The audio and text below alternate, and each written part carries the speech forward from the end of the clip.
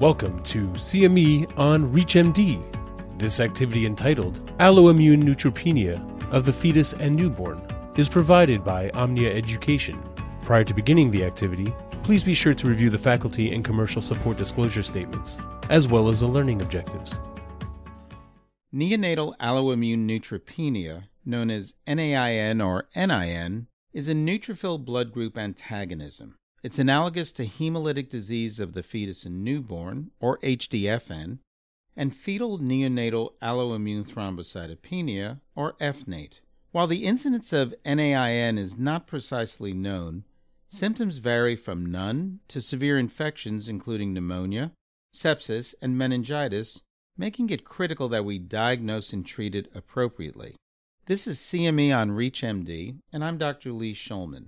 And I'm happy to say that we're joined today by an international expert on this particular condition, Dr. Masha de Haas from the Netherlands. Dr. de Haas, welcome. Hi, I'm Masha de Haas. I'm working as an immunohematology consultant in the Netherlands at the National Reference Laboratory of Sanguine Diagnostic Services in Amsterdam. I'm excited to contribute to this podcast on NIN. Dr. de Haas, welcome, and let's dive right in. This disorder is rare and complicated, but I understand that you have a brief case study that will demonstrate the importance of proper diagnosis and treatment. Yes, indeed. Also, in one of the recent cases in which we performed the laboratory workup for NIN, it was striking how much concern there was at the side of the referring physician. It here concerned an 8-day-old baby that was suffering from an omphallitis, and there was not yet a full separation of the cord, so a special situation. And the blood counts showed an absolute neutrophil count of 200 per microliter, whereas all the other lineages showed normal counts. And the pediatrician who called us was worrying that this was the first sign of a neutrophil defect in the child, and he had consulted the university hospital for a referral. And his colleagues there, they advised him to call us to see if it here could concern NIN. And that was a good thought. And of course, NIN, it can be very serious. It can have severe infectious problems. But in its nature, you can say it is benign, because in the end, it will resolve. And indeed, for this case, we could confirm that it here concerned NIN. And that was a great relief for the treating pediatrician and also for the mother and the father of the child. And you already said it is rare, and that is completely true. It has been noticed, the condition, since 1960s, when it was first described by Professor Lalesari, who reported on the occurrence of the disease in 3 or 4 siblings, but it may occur in less than 1 in 10,000 babies, and it may clinically apparent only in a fraction of those. So indeed, it is a very rare condition. Well, Dr. de Haas, asking you this next question, I probably couldn't ask a better person to tell us about the causes of NIN, having been well published on this topic. Well, I already mentioned Professor Lalesari, who was the first to show the condition, and also he was the first to show that it is caused by IgG-type antibodies that are developed by the mother and that react with paternal antigens on the neutrophils of the child. One can compare the disease with hemolytic disease of the fetus and newborn, or HDFN, which, for example, can be caused by anti-D that a mother can develop if she is Rhd negative and her child is Rhd positive. And it's a similar condition. For the neutrophils, we now consider 5 different human neutrophil antigen systems, so-called HNA systems, and that are the blood group antigens of neutrophils. And they can all be involved in the condition.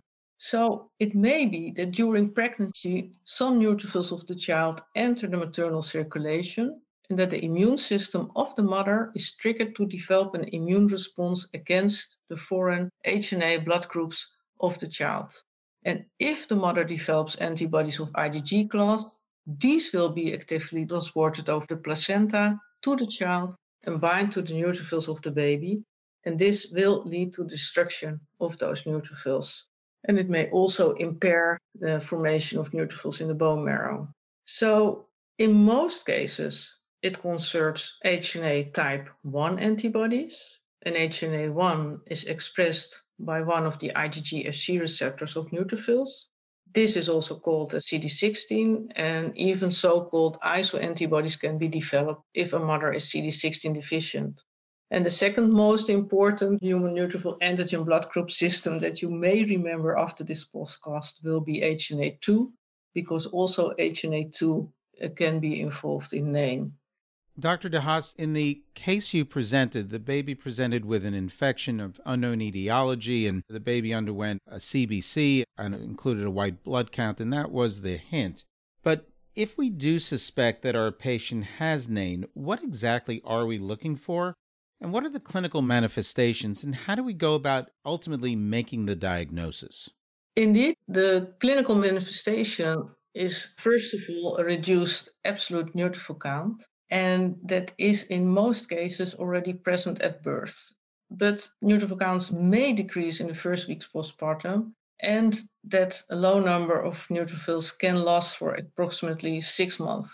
And the second sign of the disease is that a bacterial infection may occur. But in many cases, NAIN also will resolve completely unnoticed. So it can have a very mild clinical course. And another important sign of the condition is that there is a delayed separation of the cord, because neutrophils are needed to separate the cord. And what we also know is that in most severe cases of NAIN, so in children that have clinical symptoms, their neutrophil counts are below the 500 per microliter. So it is the neutrophil counts and the infections that occur. And to diagnose NAIN, it requires a specialized reference laboratory to perform the testing that you need. And there are several of those laboratories worldwide. And fortunately, they also work closely together in one of the working parties of the International Society of Blood Transfusion to advance their knowledge of NAIN and to compare laboratory technologies, because there are not that many techniques available to reliably detect those HNA-specific antibodies. Let me just add one thing for our listeners. I think, as you've heard, this would be something that a neonatologist or a pediatrician should be considering for that child whose cord is not separated yet and who may have low neutrophil counts. But I think, as you've just heard from Dr. De Haas, it's important to recognize that ultimately the diagnosis has to be made in a specialty laboratory. So for our clinicians here, there should be a consideration of this when we have that unique presentation. Ultimately, though, it's going to be a hematological specialist and the laboratory that they use that's ultimately going to make the diagnosis. In that regard, Dr. De Haas, what are the treatment options that are available? Yeah, well, there are, of course, if there is an infection, one will start with the appropriate type of antibiotics. And in the small case series that have been published on these cases, it has been shown that in most of the cases that is sufficient. In some, recovery is fast, within a week to 1 month. And in others, it lasts for 3 to even 4 months before the neutrophil counts normalized. And so you have to decide if you need to continue the antibiotic treatment in that period. And that is a case-by-case decision that the clinicians should make. And if there is a severe disease and absolutely no recovery of neutrophil counts, then second-line treatments can be considered. And that can be intravenous immunoglobulins or IVIG. That is started sometimes, but there is no evidence that it will be effective in NAIN. But I know that clinicians are considering it as a treatment policy. And definitely another treatment option that can be considered is granulocyte colony stimulating factor, or GCSF. And that can be considered in life-threatening cases of infections and if there is absolutely no sign of recovery of the neutrophil counts. Then GCSF may be used to accelerate the bone marrow recovery. And what I see in the Netherlands is that because the disease is so rare, that it is important to discuss it in multidisciplinary settings to decide on the treatment, especially because it can differ case by case. I couldn't agree with you more. I think the critical issue here is a primary care neonatologist or pediatrician that is sort of cognizant of the potential for NAIN and then being able to provide the referral to the appropriate hematological specialist who has access to specialty laboratory. For those just tuning in, you're listening to CME on ReachMD. I'm Dr. Lee Shulman, and here with me today is Dr. Masha Dahas. We're just about to transition our discussion to what the community obstetrician needs to know about NAIN. So, Dr. Dahas, let's get back to basics and break this down into actionable clinical tips. What does that community obstetrician need to know about NAIN? Yeah, that's a great question. And it's a question that obstetricians have. Of course, also a question that parents have. What is the risk of occurrence in a next pregnancy? And the risk depends on the type of antibodies that are developed. So it concerns certain human neutrophil antigen systems. So if the father is homozygous for such a system, then the risk of occurrence in a next pregnancy is 100%, but otherwise it can also be 50%. It fully depends on what antibody and what system is involved. And since no problems are expected in the antenatal period, we are not performing fetal blood group antigen typing with cell-free fetal DNA for this condition. We are also not performing a follow-up of antibody titers in pregnancy. But of course, immediately after birth, the child should be checked for signs of infections and blood count needs to be performed. And you can check what the HNA type is and some limited laboratory testing that can be very informative and also reassuring if a child is negative for the antigen concerned. The only thing I wanted to say is that what we are seeing in subsequent pregnancies of couples that have had a previous child with NAIN, that in most cases, prophylactically antibiotic therapy is started in such a next child when the disease could occur because of positivity for the blood group antigen involved. Well, I think you bring up an important point, especially in those couples for which the father, whether he is a heterozygote or a homozygote, the possibility of prenatal diagnosis exists, and the possibility of preimplantation genetic testing exists, as well as the possibility, although perhaps not the most optimal choice, but the possibility of gamete donation to have, in particular, for those fathers that are homozygous for the particular antibody, to allow for a pregnancy that will be unaffected with this condition. And so as a result, counseling becomes an important aspect of this after the appropriate testing for parents who've had an effective child has been undertaken. Dr. Dahas, what are your main take-home messages for our audience? Well, I think that we made clear that NAIN is a rare condition, but that the consequences can be serious, and that it is important to have it as a differential diagnosis to ensure that the appropriate testing is done and the treatment is started, and also to have the reassurance that there is no neutrophil defect present.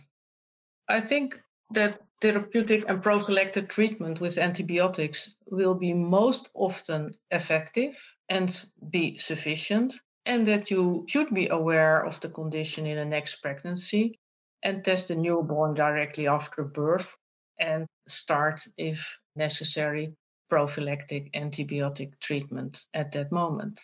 We obstetricians and obstetrical providers need to potentially dig a little deeper when they find out that a previous pregnancy was affected with some sort of bacterial infection. And in particular, look to see whether in that workup was there a concern regarding the immunological impact on the baby's ability to mount an adequate response. And if the answer to that was no, then to find out exactly what that immunological issue was. Obviously, referral to maternal fetal medicine in certain cases, but to get the kind of information so that we as obstetrical providers can provide appropriate care in future pregnancies. Dr. Dahas, unfortunately, that's all the time we have today. So I want to thank our audience for listening in. And I want to thank you for joining me and sharing all of your valuable insights. It was great speaking with you today. Well, thank you very much. You have been listening to CME on ReachMD. This activity is provided by Omnia Education. To receive your free CME credit or to download this activity, go to reachmd.com/Omnia. Thank you for listening.